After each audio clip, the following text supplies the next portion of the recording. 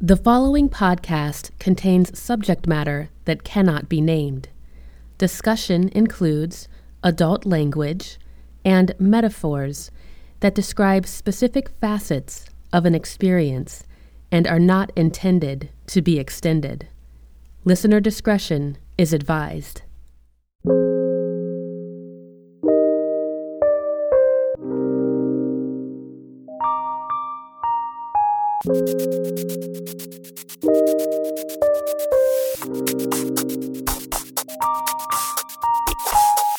I'm Bernie McKnight,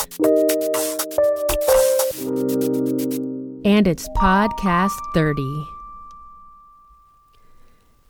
If someone is a Reiki practitioner, it's likely that sooner or later they will receive a request for Reiki.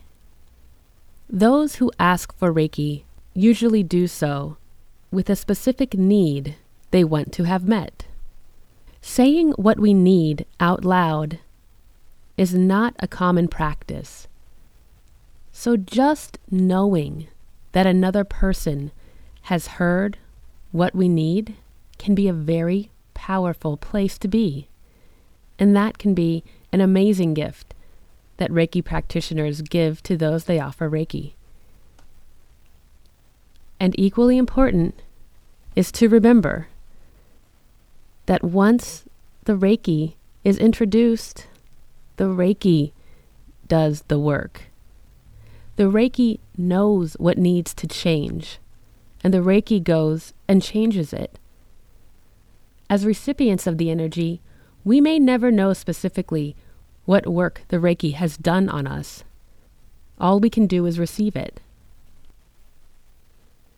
And as a Reiki practitioner, it's impossible to tell a client what is wrong with them and how they will get better because of Reiki.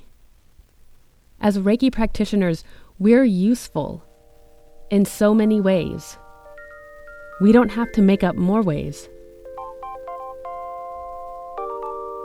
Reiki practitioners are useful, and there is no need to put their usefulness into words.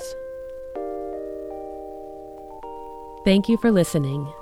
For more, please visit BernieMcKnight.com.